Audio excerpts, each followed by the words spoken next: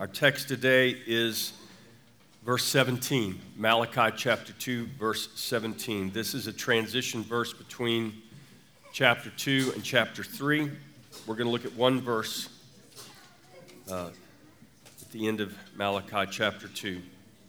Verse 17, "You have wearied the Lord with your words, yet you say, 'In what way have we wearied him?' And that you say, 'Everyone who does evil is good in the sight of the Lord, and he delights in them.' Or, where is the God of justice?" This is the word of the Lord. Father, we ask that you would today, as we look into your word, that you would, by your Holy Spirit, illuminate your word, use it to renew our minds and to mold us and shape us and conform us more closely to Jesus Christ, that we, your people, your church in the earth today, would be a glorious witness. Father, we ask this for your glory. In Jesus' name, amen. In this one verse here, we see the Lord declaring that the people had wearied him with their words. And as has been the pattern throughout our journey through Malachi, we see the people questioning God about these accusations that God is making toward them. "You have wearied the Lord with your words," the prophet writes. The Lord expresses how he is wearied with the words of the people, not wearied in that God is tired, but wearied in the same way that we grow weary from hearing falsehoods and lies. The Lord is wearied by the sinful accusations of his people. Isaiah also draws attention to the Lord's weariness over the sin and iniquity of his people. In Isaiah 43:24, Isaiah writes, "But you have burdened me with your sins. You have wearied me with your iniquities." The Lord is long-suffering, but he will endure such sin and iniquity only for so long before he corrects his children in his love. When God corrects his children, he does so because he loves them. In Malachi, the Lord is expressing his weariness from hearing the people level false accusations against him. These accusations against the Lord come all the while the people are immersed in their own unrepentant sin. God, in his love, will not allow his children to remain unhindered in their sin. And we should be thankful that God does not leave us to ourselves unhindered in our own sin, but deals with us in his firm yet graceful love. "In what way have we wearied him?" the people ask. The people questioned the Lord concerning his accusation against them. The murmuring and complaining of the people was so prevalent that they could not discern the sin they were committing against the Lord and against one another. Very often we find ourselves murmuring and complaining and committing the same sins against God with our very attitudes and words. We are not to murmur, but we are to give thanks. When we pray, our prayers are not to be murmuring and complaining sessions with God, but instead the Scripture instructs us to offer up our prayer and our supplications with thanksgiving. We are to be anxious for nothing, but thankful in and for all things when we pray. The answer the Lord gives to the question, "How have we wearied you?" is twofold. And here's God's answer to them. The people ask, "How have we wearied the Lord?" And here's God's response. "In that you say, 'Everyone who does evil is good in the sight of the Lord, and he delights in them.' Or, where is the God of justice?" So let's look at the first accusation of the people against the Lord. "Everyone who does evil is good in the sight of the Lord, and he delights in them." The people are accusing God of calling evil good and good evil. Isaiah issues a warning against those who do such. Isaiah writes in chapter 5, verse 20, "Woe to those who call evil good and good evil, who put darkness for light and light for darkness, who put bitter for sweet and sweet for bitter." This is rampant in our culture today, and it is rampant in the church today. This accusation against the Lord by the people impugns the very nature and character of God. It calls into question the fundamental and foundational goodness of God, as well as his opposition to evil. The Jews of Malachi's day were looking at the people around them. They saw the wicked prospering while God's people suffered. Instead of repenting for their sinful attitude toward God and their treachery against one another, the Jews joined themselves to the unbelievers. They hoped that they would reap blessings from the false gods of the other nations. Even today, we see God's people adopt the ways of the world in an effort to obtain the world's blessing and the world's approval. Yet the Lord calls the church to be different from the world. The Jews accused God of delighting in those who were doing evil in his sight. They made that false accusation as they saw the wicked prospering and assumed God was approving of their wickedness. That is what it looked like to them as they walked by sight and not by faith. It looks the same for us today when we are walking by sight and not by faith. If not careful, one could think that the world has more to offer than the Lord. But in the end, the world only offers death. Psalm 37, verses 1 and 3, and verse 9. "Do not fret because of evildoers, nor be envious of the workers of iniquity. For they shall soon be cut down like the grass, and wither as the green herb. Trust in the Lord and do good. Dwell in the land and feed on his faithfulness." Verse 9. "For evildoers shall be cut off, but those who wait on the Lord shall inherit the earth." We are to delight in the Lord and feed on his faithfulness. We must not look on the wicked with envy because of their prosperity, for it will soon fade. But those who wait upon the Lord will inherit the earth. This is the promise of the Lord to his people. God does not delight in evil, and he does not delight in those who do evil, and they are not good in the Lord's sight. It is just the opposite, as the proverb declares.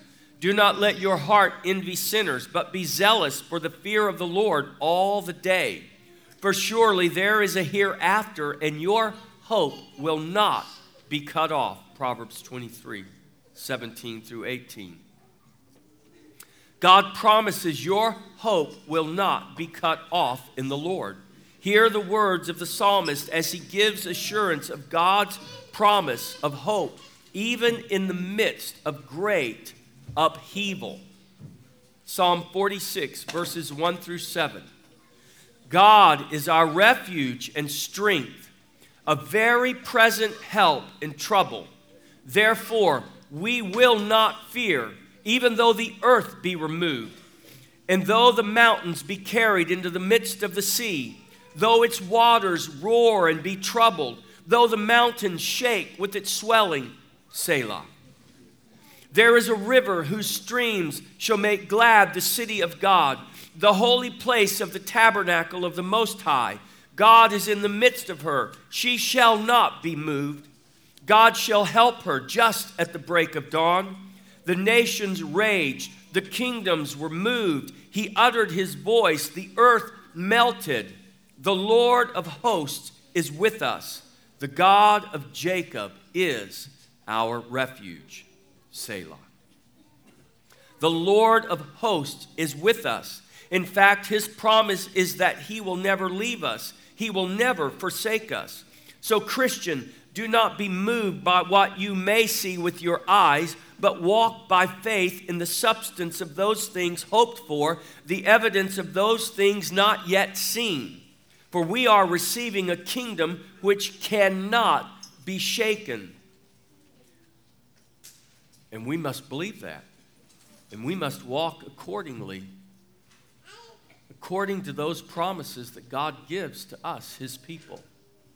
The second question that impugned God's character was this: where is the God of justice?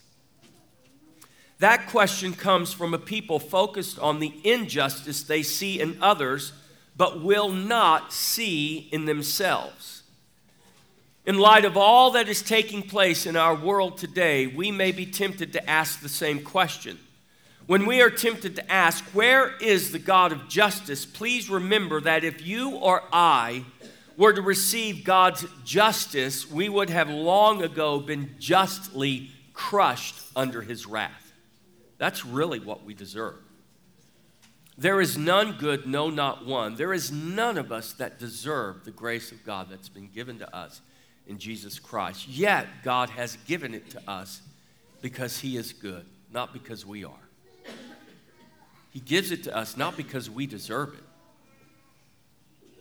but because he is good. And it is the good pleasure of his will to choose us for salvation and to make us his very own.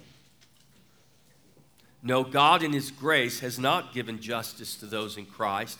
Instead, he has freely given his grace, and that grace is in no way due to any merit of our own, for we have none. We have instead received his grace and mercy in the free gift of salvation in Jesus Christ. For grace you are saved through faith. It is the gift of God, not of works, lest any man should boast. Our only boast, in fact, is in the cross of Christ.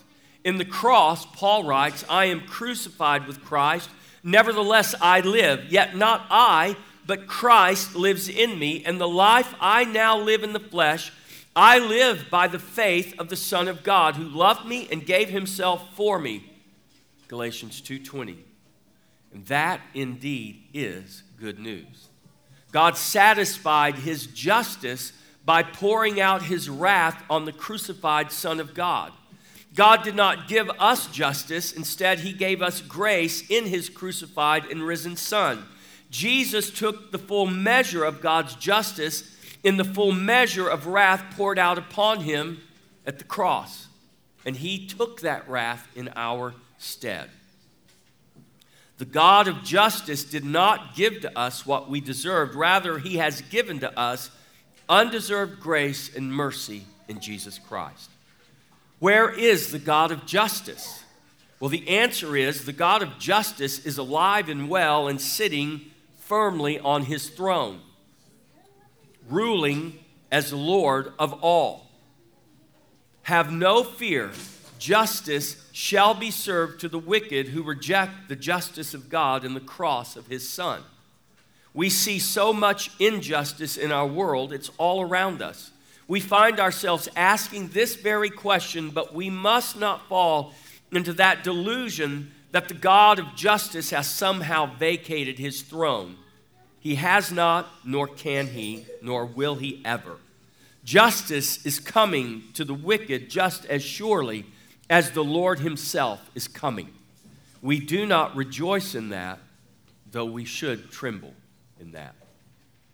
Questioning where is the God of justice can also be an accusation of indifference or complacency on the Lord's part, and that's what the people were doing. Complacency is a sin that God promises to punish. We see God's attitude toward complacency through the words of the prophet Zephaniah, who prophesied the coming judgment upon Judah before the first Babylonian invasion. Zephaniah 1, verse 12. And it shall come to pass at that time that I will search Jerusalem with lamps and punish the men who are settled in complacency, who say in their heart, the Lord will not do good, nor will he do evil. Those words were uttered against the Lord pre-exile. The Lord will not do good, nor will he do evil, and are very similar to the accusations we're reading here in Malachi made by the people of God post-exile, after they had returned from their exile, asking the question, where is the God of justice? This is an accusation of indifference, of God not caring enough to do good or to do evil. We see this attitude in our world today. Men doing unspeakable evil because there is no fear of God. There are obvious examples we notice in the news headlines. For instance, migrants beating down police officers in New York and then giving the middle finger to the camera as they leave the Justice Center free to go with no consequence for their crime. No fear of God, no fear of the justice system. But what about less obvious examples that have long been in play, often ignored or unnoticed? How did we get to that place of viral videos of beatdowns of police officers with no consequences? How did we get to that place? Well, we didn't get there overnight. And we got there mostly by ignoring and not noticing the things that were taking place, not outside the church, but inside the church. If judgment begins in the house of God, that means our problems do too. Peter writes in his first epistle that it's time for judgment to begin in the house of God. 1 Peter 4:17. It certainly does not stop there, but that is where it begins. If judgment begins in the house of God, I believe it's fair to say that is where our problems begin. And that would also imply that that is where our solutions are to be found. All of our woes in the church, the family, the culture, in our nation, among our people in the land, did not just happen. They developed over a long period of time. No doubt our woes developed through complacency and indifference on the part of God's people. Compromises were made in order to gain favor with the world. Complacency and indifference most certainly had a negative impact on the church's worship of God and its view of the Word of God. There has been great compromise in both of those areas that continue to produce the bitter fruit we're all eating today. In the church, we have justified compromise by calling it contextualization. In reality, it is very often just compromise.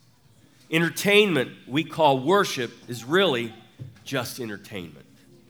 We justify such compromise based on the emotional response of the crowds of people drawn to it, but does God receive it with goodwill from our hands? As pleasing as it may be to us, is it pleasing to Him? It can be so easy to compromise and give in to complacency, but is that what we are called to do? We find ourselves complacent and indifferent because we do not want to disrupt the crowd. We don't want to rock the boat. We don't want to offend or draw the wrong kind of attention. We settle in and we want to believe that God approves of all that we are doing or not doing because we have a form of godliness. But the problem is, there is no power. We can no longer deny that our culture is rotting. We can smell it, we can see it, and we can surely feel it. We want to blame lots of different people and different things, but if we are honest, and God always is, we must look first to the church, where the only solution can be found. Many call the church irrelevant, but it is anything but irrelevant. How do we know? Look at the rot taking place in our culture, and that will tell you how relevant the church is. You say, but wait a minute, Pastor. If it's so relevant, why is it rotting? Well, it's rotting because the church has neglected what God has called her to do. Remove that which is supposed to be the salt preserving. Remove the preservative, and what happens? It rots. Which should tell us how relevant the preservative is. Yes, the church is more relevant than we can realize. And we should look around us and see just how relevant it is. From the church, we can look at the family. From the family, we can look at the culture, politics and all. And from the culture, we can see that we are in a world of hurt, continuing to do more of the same that got us where we are is not the solution. That's what we call insanity. But it does seem insanity is in vogue right now. So what is the solution? Well, I can tell you what is not the solution. Isolationism is not the solution. Isolationism has been presented as a possible solution, but it's not the solution God commands.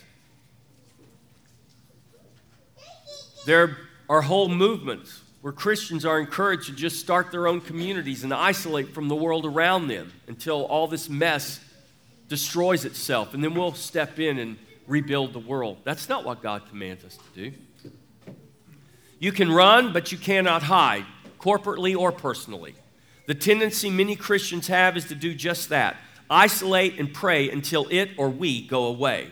If only it worked that way. God has made sure that it does not work that way, and He commands us to meet the challenge head on. Wherever you hide from yours or anyone else's sin, it will find you. The corruption that sin produces is inescapable.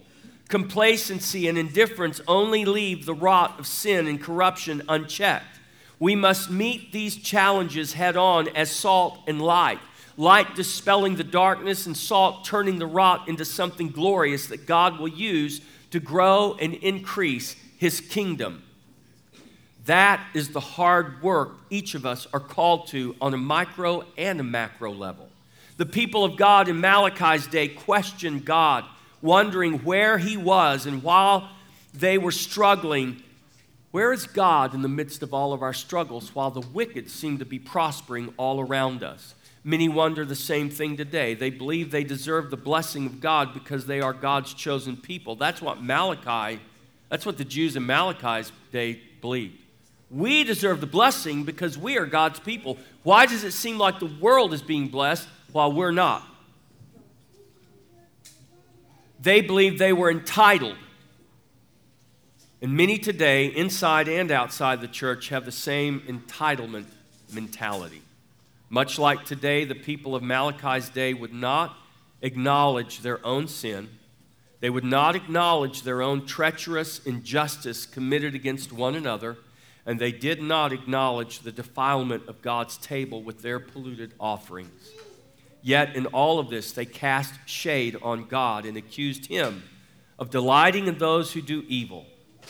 If you spend any time talking to people today, these are sentiments that you are likely to hear. And we need to be prepared to help people understand the difference, the truth. So what are we to do? First of all, own your sin. You cannot hide from it. You cannot hide from God.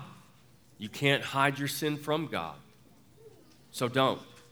First, take your sin to the Lord, give it to Him, and trust that when you confess your sin, He is faithful and just to forgive your sin and cleanse you from all unrighteousness. That's what His Word says. So believe it, Christian.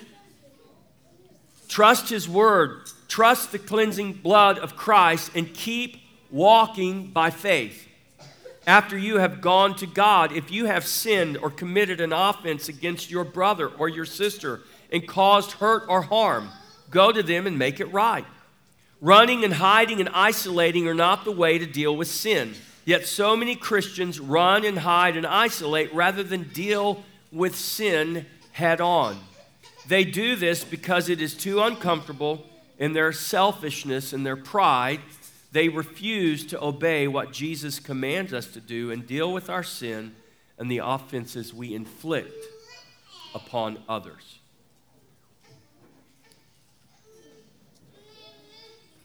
Be uncompromisingly committed to the Lord. Don't be complacent. Don't be indifferent when it comes to truth and the things of God. Don't compromise with sin, and when you do, confess it to God and trust His cleansing blood. Purpose to be a man or a woman of God that is willing to fade the heat from those within the church and without when it comes to our worship of God and our commitment to obey His word. Love the Lord. Love Him with all your heart, with all your mind, with all your soul, with all your strength. Then love your neighbor as yourself, or better yet, love them as Christ has loved you. Next, trust the Lord. Don't be moved by what you see, what you hear, or what you feel. Too many of us are moved by what we feel. Well, I just feel. No, stop. Stop. Go to the Word. Measure your feelings against the Word of God. Measure that voice you hear against the Word of God. And if the voice you hear is not consistent with the Word of God, then it's not the voice of the Lord you're hearing. I don't care how much it feels that it is. Trust the Lord. Trust the Lord and let His Word and His Spirit inform you and lead you. Walk by faith, not by sight. Know that God is sovereign and that He is Lord over all things. Trust that God has a plan and a purpose even when you cannot see it. And very often we cannot. As you trust Him, know that His Word will never lead you wrong and His Spirit will always agree with His Word. Live for the generations.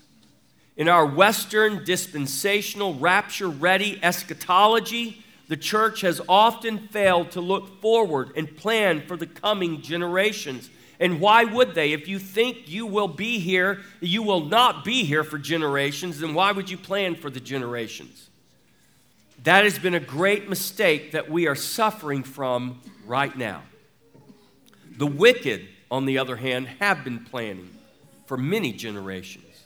You can go back and read their plan. They've laid it out in black and white, and it's come to pass very well. They plan for a future when they will finally capture the minds, the hearts and the minds of our children, and those children will grow up to become the leaders of today and tomorrow. For the generations is their hope. That day has come, and we are living with the consequences of our neglect. Remember the exhortation, trust the Lord. If we are late, it's better than never. You might say, well, gosh, we're late. Yeah, we are. So let's get to work. There is no time like the present to begin planning for tomorrow. This is the work of the Great Commission, to disciple the generations of all the nations until Jesus returns. Be unashamedly post-millennial in your eschatology. Begin to pray and plan and live for the generations that are coming after us. Educate them accordingly. Teach them how to think, not just for the present, but for the future. That is something many of us did not have growing up, but we can make sure our children and our children's children do have those things so that they too are living for the glory of God in the coming generations. The point of all of this is to see His kingdom come, His will be done on earth as it is in heaven. It begins with each and every one of us. But it does not stop with us, but it goes on to 1,000 generations. In the name of the Father, the Son, and the Holy Spirit. Let us prepare to come to the Lord's table. You have been called to worship. You have confessed your sin and received the assurance of pardon. You have been consecrated by God and His Word. And now He invites you to come to His table and to commune with Him, to be renewed by eating His bread and drinking His wine so that you will be empowered to go out and fulfill the commission that He has given to each and every one of us. Amen? Christian, if you have been baptized in the name of the Father, the Son, and the Holy Spirit, young or old, you are welcome to this table. So welcome to Jesus. Please stand for your charge.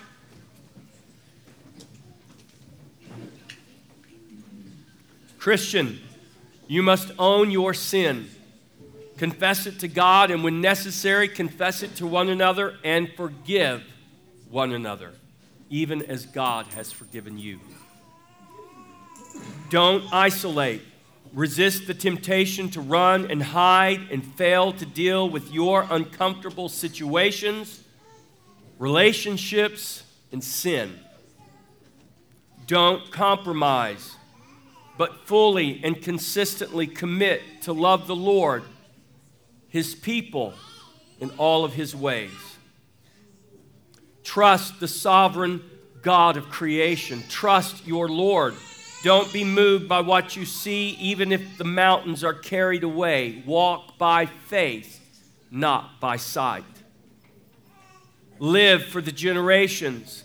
Build the kingdom now and for the future until Jesus comes. Don't look for your escape. Live to see the earth filled with the knowledge of the glory of the Lord. Measure progress by your faithfulness, not by your accomplishments. Amen? Let's sing our thanks to God. Praise God from whom all blessings flow. Praise Him, all creatures here below. Praise Him above, ye heavenly hosts. Praise Father, Son, and Holy Ghost. Amen.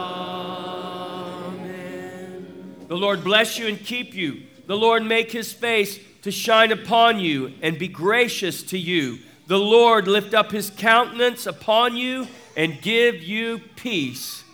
The Lord be with you.